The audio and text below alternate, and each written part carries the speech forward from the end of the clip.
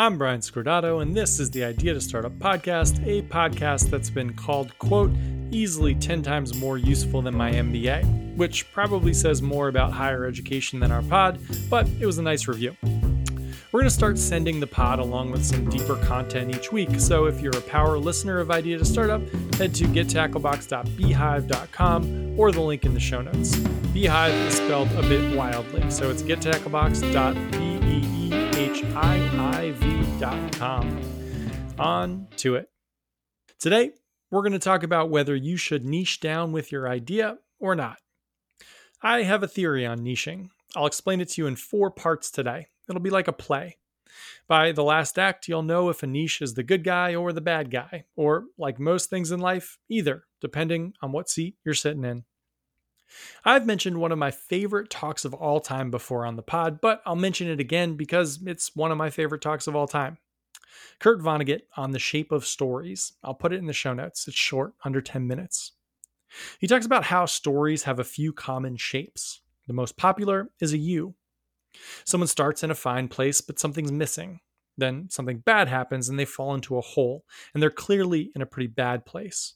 But then something great happens, and they dig themselves up out of that hole, and they end up in a clearly better place than where they started. People love the U story shape, and it is the base shape for something like 95% of all books and movies. But Kurt's bigger point in the talk is that this scenario never actually happens in real life, because in real life, you never actually know in the moment what's good and what's bad. Something might happen and it seems bad, but then it becomes good, or it seems good, but then it becomes bad. Something also might ping pong back and forth over time between being a good thing and being a bad thing. And usually the person the thing is happening to forces a thing that seemed bad to become good, or vice versa. People often have a lot more control over what's good or bad than they think. We love the story architecture of clear bad thing followed by clear good thing because we never have that type of clarity in real life in the moment. Maybe that'll come back around in Act 4. I guess we'll have to see. Also, I'll be saying niche, not niche, the rest of the podcast. I made that decision a few years ago and I haven't looked back. Niche just seems friendlier. I also decided to spell through THRU. I feel like it gives me more of a laid-back vibe and it puts people at ease. Like, hey, we're all friends here. No need for the OUGH. Anyway, the niche question is the most common question I get. If you aren't familiar with it, the question is, should entrepreneurs niche down to start? Meaning, is starting with a purposefully small, focused, confined, uniform corner of the world that you spend a lot of time and effort owning before you grow the fastest route to growth? Or is niching artificially kneecapping your potential before you begin? Basically, how do you grok being ambitious with owning a niche? The pros of niching down are clear.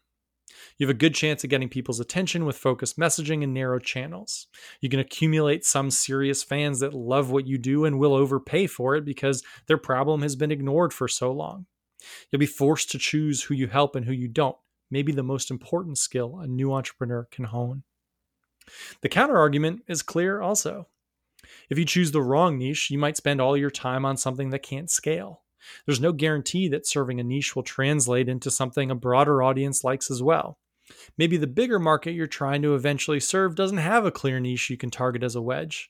Maybe it feels like you're shrinking from the bigger problem you're out to solve.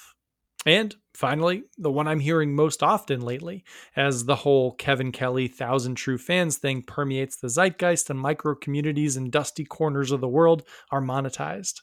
What if I'm the dog that catches the car? What if I do nail this niche and then I just have to do that thing for the rest of my life? I call this the Jiro problem. If you've ever watched Jiro Dreams of Sushi, he makes his son spend like 15 years learning how to make rice. Most people aren't ready to make any sort of long commitment to a niche. It's common to hear about entrepreneurs who are, quote, endlessly, hopelessly fascinated by like mung beans or LLCs or something else equally dumb, and it can be hard to see that type of singular devotion in yourself. So it seems a bit silly to try and own a niche if you know that you don't want to own a niche long term. The niche question is strategically tricky and emotionally loaded. Strategically, is a niche really the best way to start a business? And emotionally, is a niche really the best way for you to be happy in the business you start?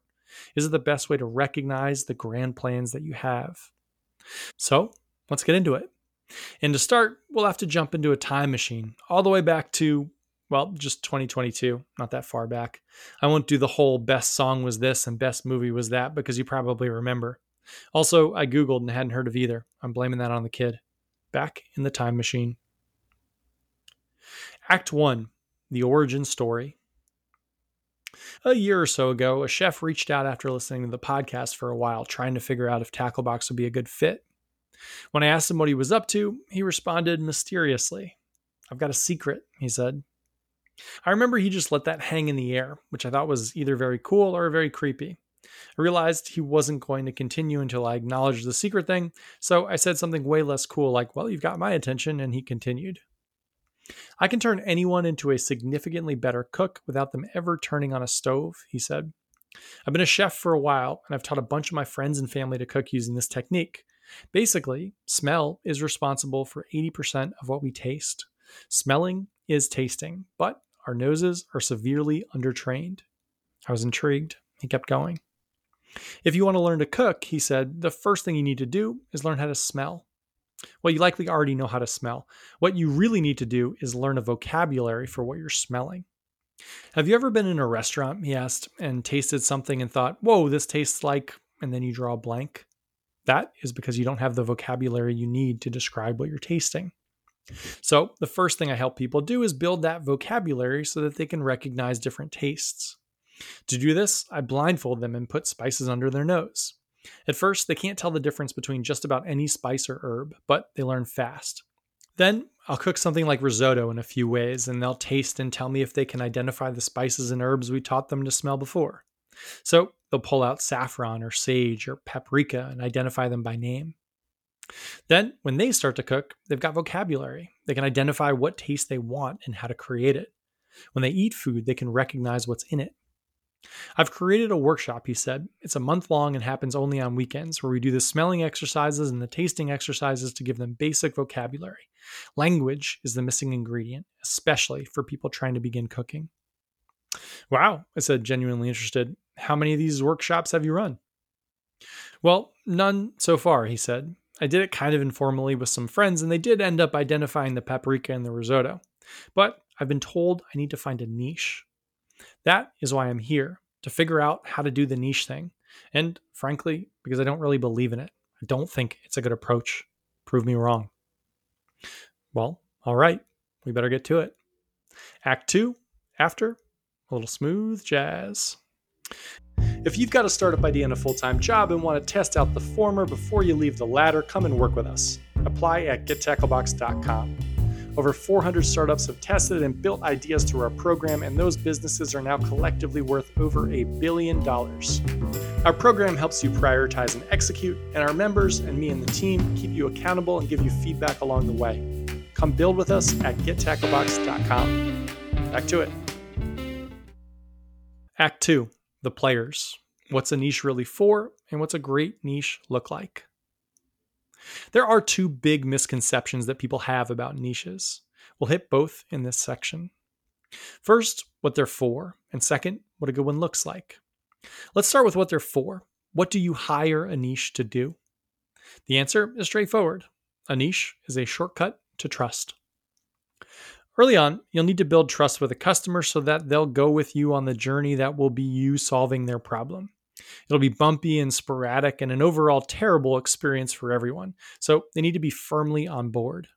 They need to trust that you know what they need and are driven to help them get it. The way you build that level of trust is through specificity. Most products are general, they're commodities. We are not going to be. If you get horrible neck pain when it rains and I say, "I can help you fix your neck pain when it rains," you're going to trust me. By the way, chronic pain tests are running. More on that in a pod coming soon. With that trust driven by the specificity of the niche, you can do two core things that'll drive your business. First, you're going to practice. You're going to get reps. You get to execute on the hard stuff you've likely never done before in a place with fast feedback loops and motivated, often forgiving customers. And second, you get to create the resources you're going to need to grow. We'll start with practice. Whatever you were doing before you started a business is unfortunately not relevant. If you're working at a startup or marketing for a fast growing business or investing in startups at a VC, it just doesn't translate. Until you've showed up on someone's doorstep and built something that actually helps them solve a really hard problem, nothing you've done in the past has a whole lot of relevance, which is totally fine, but you've got to learn immediately. Throwing yourself into the fire is priority number one. By the way, the most helpful pre-startup job I've ever seen is probably copywriting. There's a massive gap between what your copy needs to be to get attention, keep attention, and convert customers, and where most people's copy starts. Copywriting is a skill. Anyway, a niche is a forcing function for you to stop kidding yourself and see where your skill set and idea stands with all the hard things that make up a business. To execute on a niche, you'll quickly find that you need to first get people's attention somehow, and you'll realize it's absurdly hard to do that and that everything in the startup world is downstream of getting attention. You'll then need to come up with a promise the customer really wants you to keep. You'll have to package that promise into something people will pay for. Then you've got to figure out how to deliver it. Those go from hardest to easiest in order, with delivering the value the simplest bit. But it'll take this process for you to realize that and believe me on it. So, a niche tosses you in the deep end of the pool. It's the pretext you need to start wriggling and thrashing around in your market. You'll go through a few niches before one fits, evaluating how willing customers are to give you their attention, money, and a referral before you pick where you're going to start. And that is the counterintuitive bit. The purpose of a niche is to start, not to finish. To learn in an environment conducive to learning. What niche you choose initially doesn't really matter because it's almost certainly not where you're going to end up. The second thing you hire a niche for is to seed your future growth. It is an investment. Companies grow when they're able to make their first customers wildly successful. Then other companies in adjacent markets will notice that success and be jealous of it and want to work with you too. That is really the only reliable way to grow your business early on. Always remember, jealousy, not greed. So your niche gives you the ammunition for that growth, the collateral. The very first customers are the ones with the bleeding neck problem. They won't need social proof to be convinced to give you money, but every other customer will. So you need to leverage those first customers to grow. Which means thinking about your first customers as the subjects of a documentary. You want to pull together resources about how you help them make a status level jump, get videos of them talking about the pain you alleviated, the hole you pulled them out of. You want to know how they measure success and make sure they hit those metrics and attribute them to you. You want white papers or quotes or however else your industry views trust. You want those quotes then to drive your H1 on your website and anchor your email sequences. Also, if it's a good niche, which we'll discuss in a second, it'll generate a ton of word of mouth. Customers will love to tell other customers about the business that solved their unsolvable problem, and you'll grow. The other big thing you'll get from your first customers is money. If you choose the right niche, your first customer will overpay you to solve their problem. Your first customers will give you the highest margin because they'll have the greatest need and largest potential status level jump if that need is met. The niche should generate a lot of cash because each subsequent niche, which we're going to get to in a second, will generate less margin than the previous. So your first niche should get you marketing collateral and a budget to execute on it. Which brings us to big question number 2. What does a good niche look like? In a word, cohesive. You're looking for a group of customers that all, 1, suffer from the same problem and go through the same process to solve it now. 2, measure success the same way. And 3, speak with each other all the time, ideally about the problem you're solving. This problem you're solving should hopefully be a bleeding neck problem. It should also be a few of painful, urgent, frequent, expensive, and growing. The problem is overlooked, or the customer is underserved, or the niche is just too small for bigger companies to be interested in, and that is why the opportunity exists. Finally, the customer needs to be influential in some way. Since the next group of customers you get will come from watching this first group be successful, you need to make sure someone else is actually watching them. Back to our chef friend. He knew he needed to start with a niche. He'd thought a lot about it, and when I asked what niche he'd start with, he said that he would be the, quote, cook by smelling guy. No one else had ever done it, he said, so he could, quote, own the niche. Now, keep in mind, this only sounds silly because we just walked through what a niche actually is. If you aren't an entrepreneur, there's no way you'd innately know that the cook by smelling guy isn't a niche. It's just a silly descriptor of someone who clearly just wants to be the something guy. And this is the mistake tons of people are making. I get emails like every day from people who want to be the VR guy or the resilience guy or the SaaS guy or the analog guy or whatever. They want to quote own that niche, but none of those are a niche. These are also the people who are worried about falling out of love with whatever silly descriptor they've given themselves. What if in 2 years I no longer want to be the SaaS guy? What if I get tired of that? But I've built a giant audience of people who know me as that, and I've built courses for that and a product and a business around it. What then? So it wasn't surprising when our smell to cook friend said he was scared of that niche because he wasn't sure he wanted to be this smell to cook guy forever. He loved all sorts of aspects of cooking and loved helping people learn how to cook. He loved restaurants and making new food and taking risks. So, what should he do? Whenever you hit this moment, if you hit this moment, remember what a good niche is: a group of people who suffer from the same problem and go through the same process to solve it, who measure success the same way, and who speak with each other all the time, ideally about the problem you're solving. Lots of entrepreneurs think the niche is about them. It's not. The niche is about your customer. Now that we know what a good niche is, we need to talk about everyone's big fear: how to actually grow from a niche. Time for Act 3. Act 3, the perceived villain. Can I really grow from a niche? As always, the villain is mostly imaginary. Founders tell me all the time that they won't be able to grow if they start too small. I'm convinced they won't be able to grow if they don't. From the emotional side, avoiding a niche is usually about avoiding hopping into the arena and trying to help someone else be successful. If the niche is well defined, you've got no excuse. You know who your customers are, and they'll either want what you're selling or not. It's scary, so you don't do it. Lots of people want to say they have a startup idea rather than actually have a startup, and that is fine. But to the non-emotional side of the question, once you've nailed a niche and want to grow, you've got a decision to make. Do you want to grow vertically or do you want to grow horizontally? Meaning, do you want to sell more stuff to the niche you've found or sell the same thing you sold to the niche to a bunch of other adjacent niches? Here is what that looks like. One of my favorite businesses is called Slice. I've done a whole pod on them. I'll link to it in the show notes. The founder, Alir, had worked in pizza shops and his family had been in the pizza business for years. He knew that the needs of a pizza restaurant were different from other restaurants that wanted to hook into the off-the-shelf delivery services like Grubhub or Uber Eats. So he built Slice, a delivery app specifically for pizza shops. He made sure he was differentiated and better than Grubhub for pizza shops, and he grew by neighborhood, from Brooklyn to the Lower East Side to Midtown to Philly to Boston to LA to Austin and on and on. As he built trust and insight with pizza shops, he began offering vertical services: point of sale software, inventory management, even design assets and boxes. He built trust with the first customer and kept building more and more for them. He grew vertically. Now, he launches his own pizza shops because he knows operationally more than just about anyone, maybe aside from Domino's. Horizontal growth looks different. You nail the niche, then use the trust from that niche to grow to adjacent customer segments.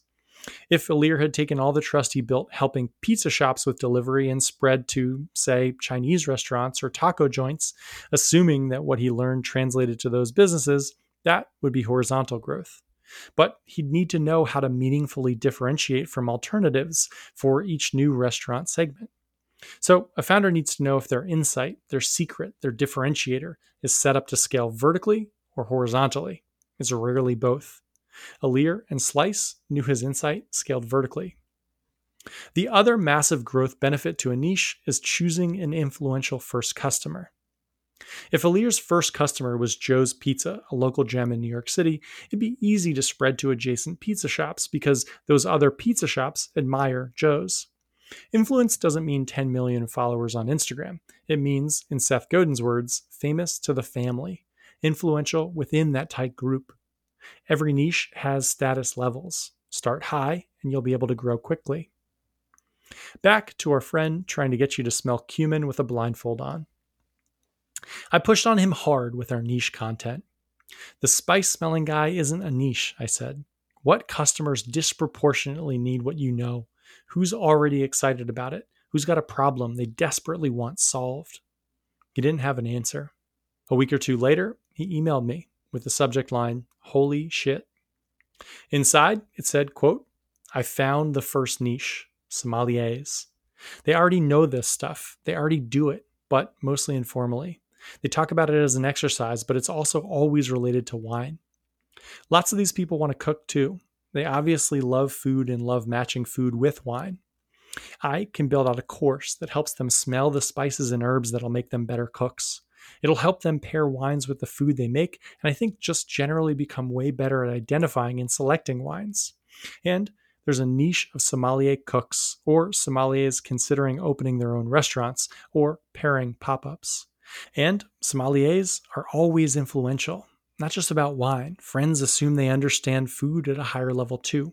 They're always asked about wine and food. What about them? Sure, I replied. Give it a shot. The niche is all about getting started. Act 4, the real villain and the real hero. Trust yourself. I think the real issue with niches is that they don't come with a guarantee. Whenever we talk niches, the entrepreneur will say, well, if I get this niche, then I'll get that niche, and then that one, and that one, and that one, and then I'll do blah, blah, blah, and I'll end up here. And if they can't tell that direct story, if they can't connect the dots in front of them, they aren't interested in the niche. And when they do like the story, the first niche immediately laughs at that and creates a whole new plan as soon as they get started. We talked about the cons to choosing the wrong niche at the top of the pod. You might choose the wrong one that doesn't scale. You might not be able to navigate to adjacent markets. You might get stuck. But those are all future problems. And startups are a place where you've got to trust your future self. Pick a niche, work hard to serve the customer, and trust that future you will make a good decision about sticking with it or ditching it, about how to grow. Future you will see the opportunities you can't now and make good decisions, but current you will only get there if you try. I have a chiropractor I go to every month who's maybe 2 parts chiropractor and 7 parts therapist. The other day, I was telling her that my Achilles hurt and I could barely walk. I'm training for the marathon again in November. I've been running since the end of college. I think I like it. You're done running, she said. What? I'm too old for it? I asked self-consciously. No, I just think it's time to move on to something else. Try something new. Pickleball or tennis or swimming or soccer or weightlifting or surfing or really anything else. Your body is too patterned to running. Time to shake it up. It was weirdly freeing. I'm now done running, and I have so many other things I can try. We'll end where we started with Vonnegut. You can never predict what's going to be good or going to be bad. You can always pick stuff up and you can always drop it off. Nearly any decision you make isn't binding and can move you forward, but most backward steps are made by standing still. So get in there and start thrashing around. That's the only way you'll learn. And a niche is the fastest way to do that, to thrash around. So a niche is what I recommend. This was the Idea to Startup podcast brought to you by Tacklebox. If you've got a startup idea and a full-time job and want to figure out the former before you leave the latter, come join us. Apply at gettacklebox.com and we can be working together in 72 hours. Have a great week.